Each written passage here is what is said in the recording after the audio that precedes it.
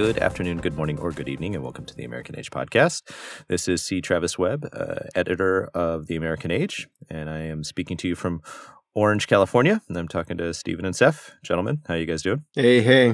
I'm Seph Rodney. I'm an editor at Hyperallergic and a faculty member at the Parsons School of Design, and I'm speaking to you from the South Bronx. Hi, everybody. I'm Steven G. Fullwood. I'm one of the co-founders of the Nomadic Archivist Project, and I'm also a freelance writer and free-floating spirit. Adrift in a material world. Woo woo, woo woo. So this is to remind our listeners that we practice a form of intellectual intimacy on the podcast, which is giving each other the space to figure things out together out loud.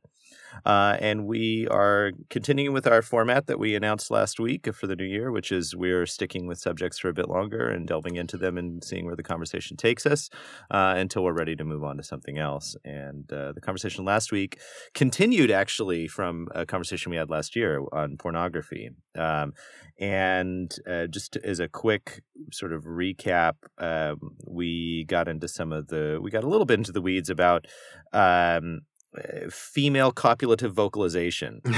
And this towards the end of the podcast, we were talking about sort of there was some pushback around, pornography serving as a type of education and the value of that and the pitfalls of that. But one of the things that where we had some exchange towards the end was this idea of, and this is the question that I actually wanted to open up with, and I know Seph and Steven both have some things to say around this, and Seph had done some additional poking, which is essentially both of you reacted to the writer's comment on female copulative vocalization, wondering if it was a kind of misogyny or an overemphasis, and I was very cautious about that because one of the things that, and this is what I wanted to ask specifically around pornography, is how do you feel like our ideologies inform our discussions of pornography? And how can we sort of learn to bracket our ideologies to actually see the issue at hand? And Seph, I think you actually have already offered a way into that by, you were digging around in some of these issues, and you'd looked at the Sex at Dawn, I think was the book that you'd said you poked at.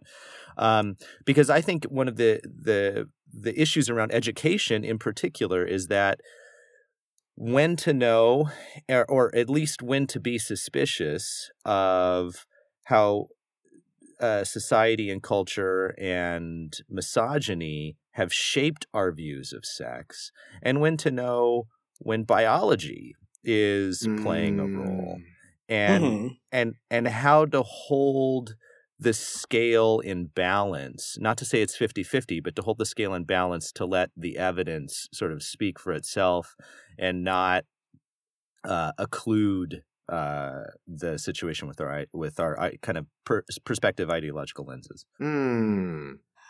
I'll take a stab at that briefly because the question itself I think is interesting. It presupposes that ideologies obscure or minimize or may not or shroud what true meaning is. And true meaning, for me, evidence is an ideology. Do you agree?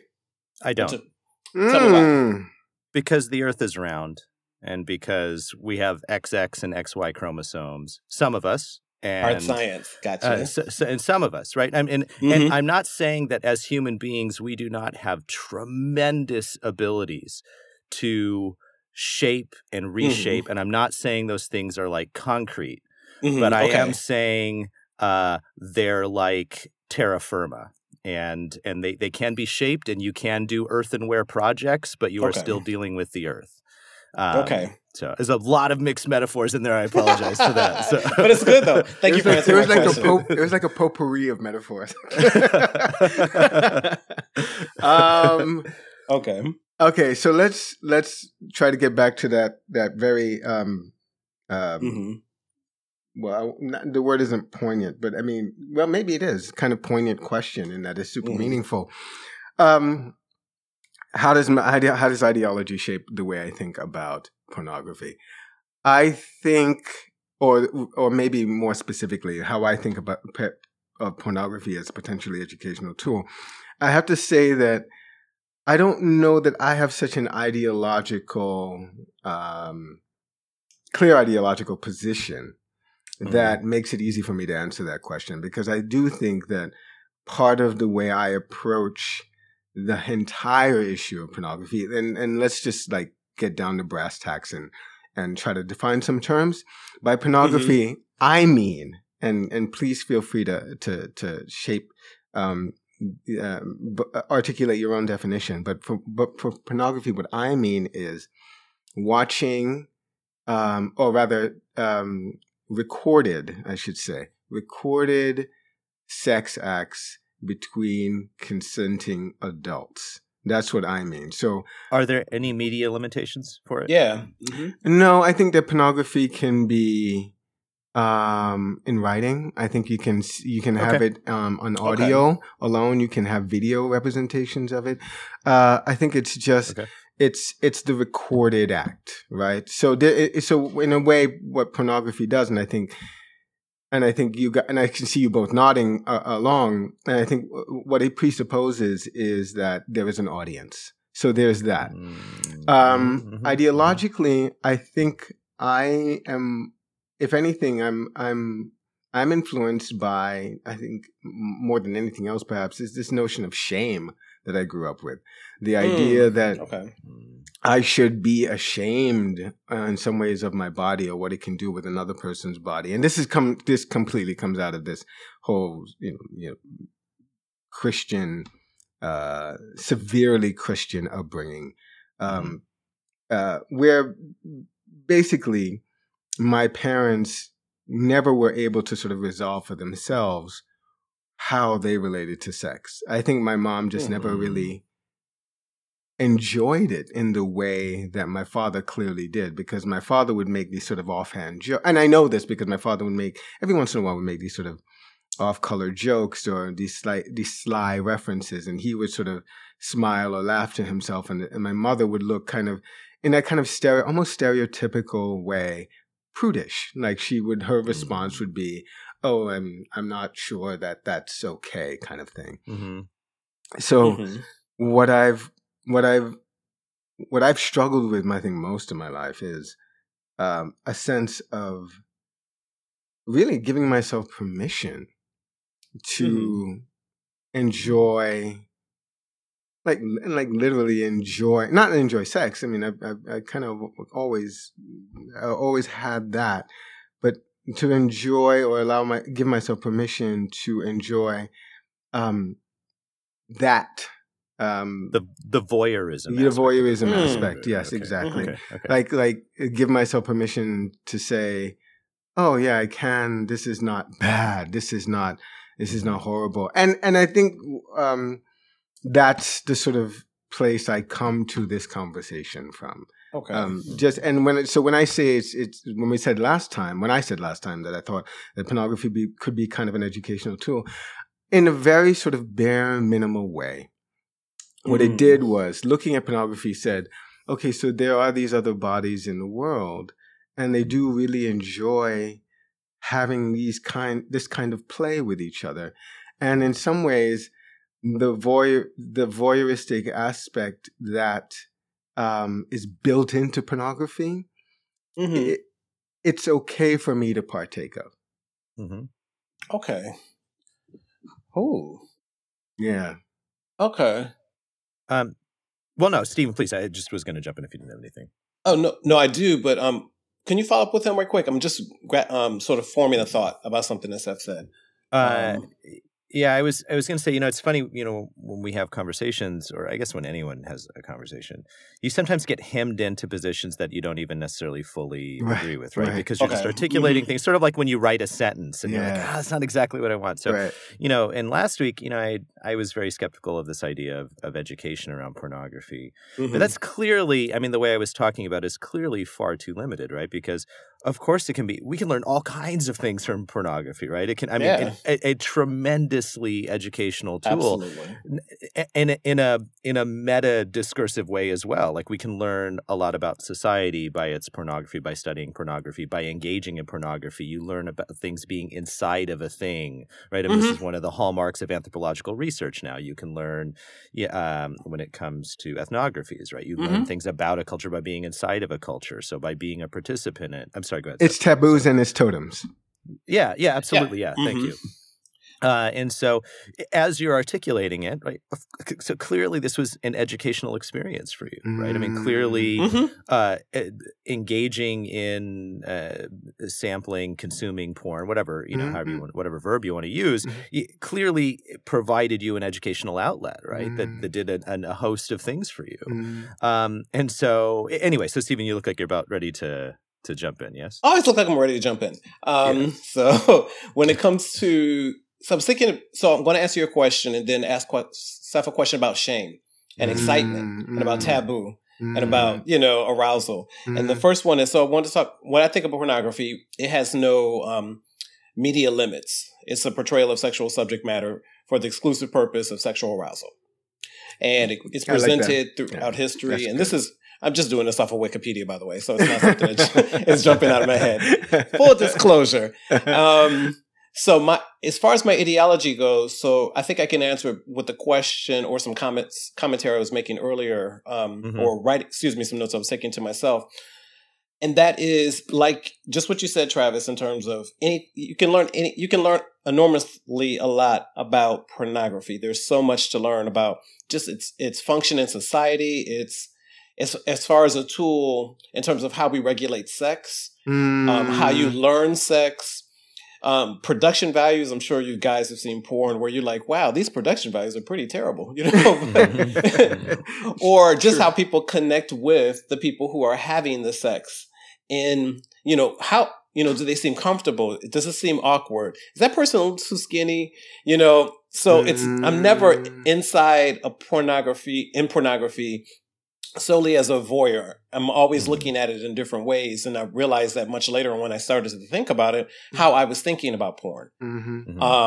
So the ideologies I bring to it, I was thinking that when it comes to, can it be used as a educational tool? It's like, well, where would it be taught? Like in schools or just with, in families, this is sex and this is what people do. And also this is the industry in which pornography is produced.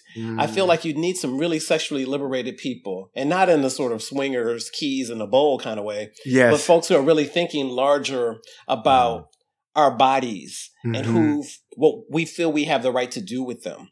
So that shame piece for me is really interesting because the shame part of it for me was always almost like almost a trigger for excitement, to go and to learn more about it and to think about it. And so it wouldn't rest easily on my shelf with the other things that I had, the books. They were like vibrating with energy, because they were taboo. They were prohibitive, and they didn't but they told us so much about things that other places I couldn't find that information. Well, one of the things to try and pull the education and the female copulative vocalization together around what we're talking about is, one of the functions I wonder then of pornography in a society, and at some point I want to talk about sort of the invention of pornography, right? Because it clearly, so calling something pornographic has a historical antecedent, as well as the way that we would reach back into the past and find representations and then call that pornography. Like the validity or invalidity of doing that. And it might be valid to do. I'm not making a judgment about it. I'm saying that there's probably something to talk about there. But so one of the things that I had read around the vocalization for females is, there's various theories about why this might have been done, as far as it calls, because it would seem to make the copulating monkeys more vulnerable, but it would also then call other monkeys to the scene because it would excite their interest. That might provide a level of protection from predators. So at a kind of like a base level for, our earliest common ancestors, why it might have been done. On a human level, what's kind of interesting is about, so they're really not sure. So women do tend to vocalize more than men as far as it's been studied. But what's interesting is that it's male excitation that is a response to female vocalization, and that the female vocalization may actually be about male arousal.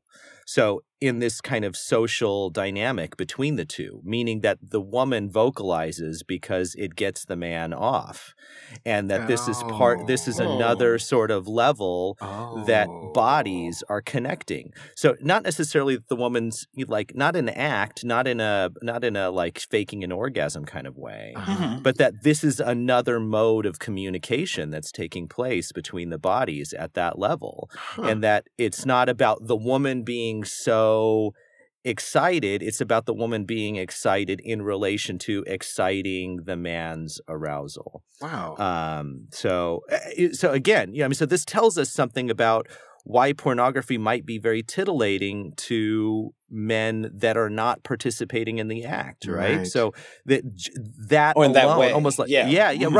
Oh no, good. Thank you for the correction, right? Because they are participating, right? They are literally making the pornography possible, but they're not participating in the actual fucking, right? So anyway, so I just thought, what do you guys think of that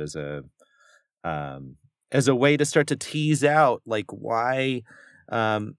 why there's such potent, one of the reasons, there's a variety of reasons, and also some darker ones around the way women get used up in the porn industry, and some really terrible stuff. But so and men, it's and men, for sure. And I know that it's true. But anyway, so any thoughts? I want to bring in that book that I had mentioned, or one of you had mentioned earlier that.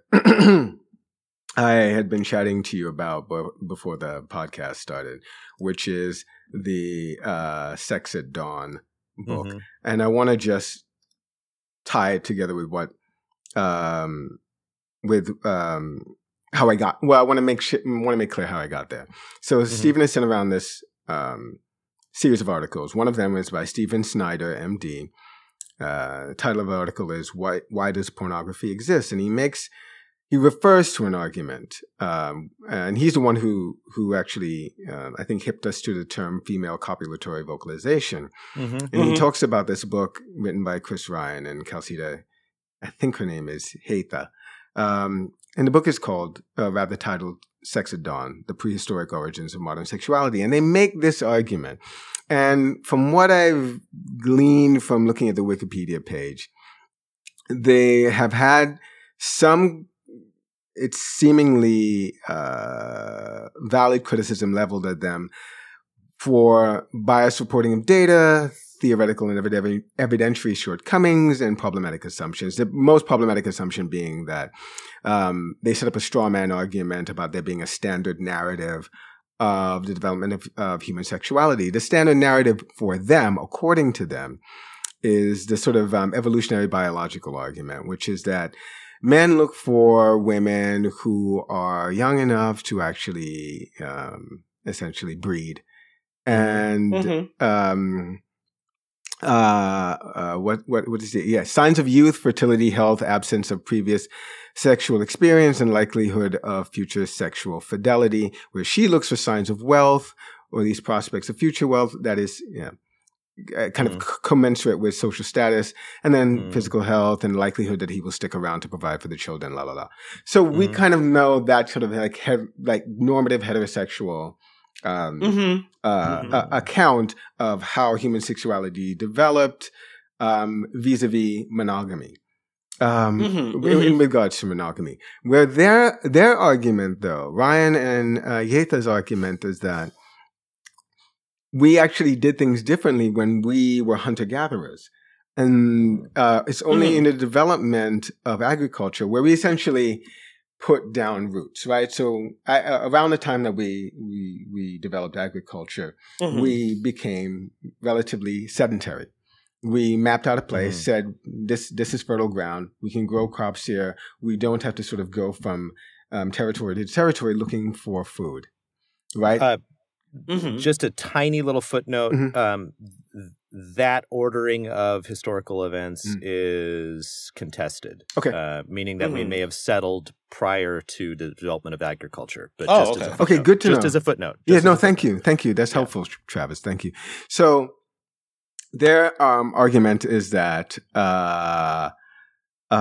what happened was we were far more egalitarian and selfless about sex. And that sex was used as a way, kind of the way we talked about bonobos using sex, as a way to develop community cohesion, as a way to de-stress stressful situations, as a way to move past and through conflicts. And they said that it's also a more efficient way of distributing risk among a group of people. So at that point, we just didn't have this sort of construction of sex being this private matter. It's kind of sealed off from the rest of the community. And that's around the time that these habits around vocalization, female vocalization, might have developed. And what's been happening is, go ahead, Travis. Oh, I was just going to say, I think, I'm sure that last point is contested because I know that female copulative vocalization has been observed in other monkeys as well. It's not purely a human phenomenon. If I made it sound like that was the case, I apologize. No, I didn't mean that at all. In fact, part of the issue is that I'm kind of stumbling through this thing that I don't know very well because I haven't read this book. You didn't see the whole book before the podcast? No. Unfortunately, no. But I mean, here's what I like about the argument. I like that it moves us off of the, I think, shaky terrain of kind of evolutionary biological argument of me Tarzan, you Jane kind of thing, right? Like hunter, gatherer, provider, strong man, wealthy status, and you know the woman who's just come rescue me and give me children and I will stay with you forever. Like clearly, the range of sexuality and gender positions, frankly, and power positions that we have as human beings just doesn't fit well into that kind of framework. So I two things come to mind. So one is in that argument, as characterized in that book, you would be essentially saying we should look at this biological evolutionary evidence to not rely on biological evolutionary evidence. So by saying that bonobos do this, then therefore we should move off of what this other evolutionary biological evidence or argument is making. I don't know if there's a should there in their argument. I don't think that they're making a should there. I think they're just saying here's what happened in our past. You said that though to get off the Tarzan. You're right. I did. So, yes. And the thing is, I think, I agree with where you get to with that. I mean, you just look at the panoply of human behavior and see that we are clearly not biologically determined, right? I mean, so I'm 100% with that. I just, in that example, they don't. Our earliest common ancestor, chimps do not behave like bonobos, though. Right. I mean, they have harems and shit like that. Right. So we, it's open. What branch did we take from our earliest common ancestor? So we have both tendencies, as is evidence in human history, right? So we have these, wonderful egalitarian examples in the anthropological record. And we also have these terrible, awful, horrible examples in the anthropological record. So to me, I find the biological evidence a useful variable to plug into figuring out what humans are about. I mean, we subvert our biology all the time. Circumcision is one of the oldest, tribal affiliations that ways to signal a tribal affiliation. Like, we literally maim our dicks in order to say, like, I belong to this group. Like, and it's old. It's really, really old. Yeah. So, I mean, we do all kinds of things to ourselves. Yeah. And so I think it's only useful as far as it goes. I wouldn't want to take it, I wouldn't want to take it further than that. Yeah. So I want to follow up on that and say, just to sort of gather things around where you, the question that you let us off with, Travis, which is, how does our ideology influence the ways that we think about pornography in terms of its like educational possibilities? And I think what we've come to is basically laying out our own positions, right? So my position is, oh my God, like I come from this place of shame, and I'm still working through that. And you come, and if I can paraphrase, Travis, I think you come from this place of, well, there's part of what makes you, part of what makes up your view of pornography is a kind of evolutionary evidence, biological evidence, and also a cultural argument, which clearly sort of like supersedes all of that biological, anthropological evidence. Steven, I don't know where you sit with all of this, like, because we haven't heard from you yet about that. I feel like I walked in the room and said, "Oh, I just want to hear what they have to say," because I was like, "This is interesting," because I was thinking about why porn exists, right? And then I started I started to imagine, what if porn didn't exist? There was no need for porn. What would that look like? So the biological, the cultural, and all that started to kind of come together. And I said, this is a question I need to sit with. And so I was like, just waiting for you guys to kind of like capture some things, or maybe even like, spark something in my brain. But I was curious about this. Like, why do we need pornography? And what does it really kind of say about our culture, either biologically or culturally or what have you? So I said, I just need to sit with that. That was one of the questions I had for both of you. Do either one of you know of any cultures, I mean, contemporary or historical, that don't have a type of pornography? I mean, this kind of maybe leads into the question I was talking about before about like sort of the invention of pornography or whatever. But Steven or Seph, or even subcultures within the United States that don't seem to... clearly there are ones that don't sanction pornography, but we all know that they're all doing it in the closet. And, that was my next thing. I was like, they might say it. Literally doing it in the closet, I'm inclined to believe that if I know people and men and women, more men, I guess, in terms of sexual desire and the word, not subvert, but I think there's sort of suppressing those desires. Creates a sort of kind of need for release. And so how do you do that? Do you have affairs? What's the cheapest way to do this without cheating on your wife or your husband? Pornography, which is in a way for some people feel like it's an emotional betrayal. And so I don't know. That's a good question. And what is that about? Like emotional betrayal, like you own the person's like emotional bandwidth. Like what the hell is that? Like why would you even take that position? It is. It's fucked up. Let me just say it that way.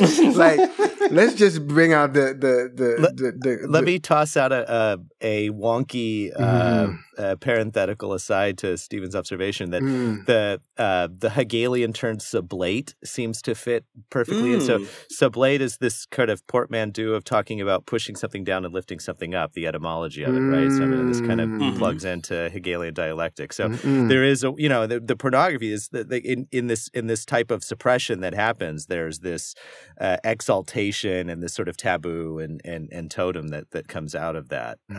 Anyway, whatever. That's all I had. I just was like, oh, that's like Hegel. So I'm sure Hegel will be very upset at me right now for bringing him into this conversation about pornography. But.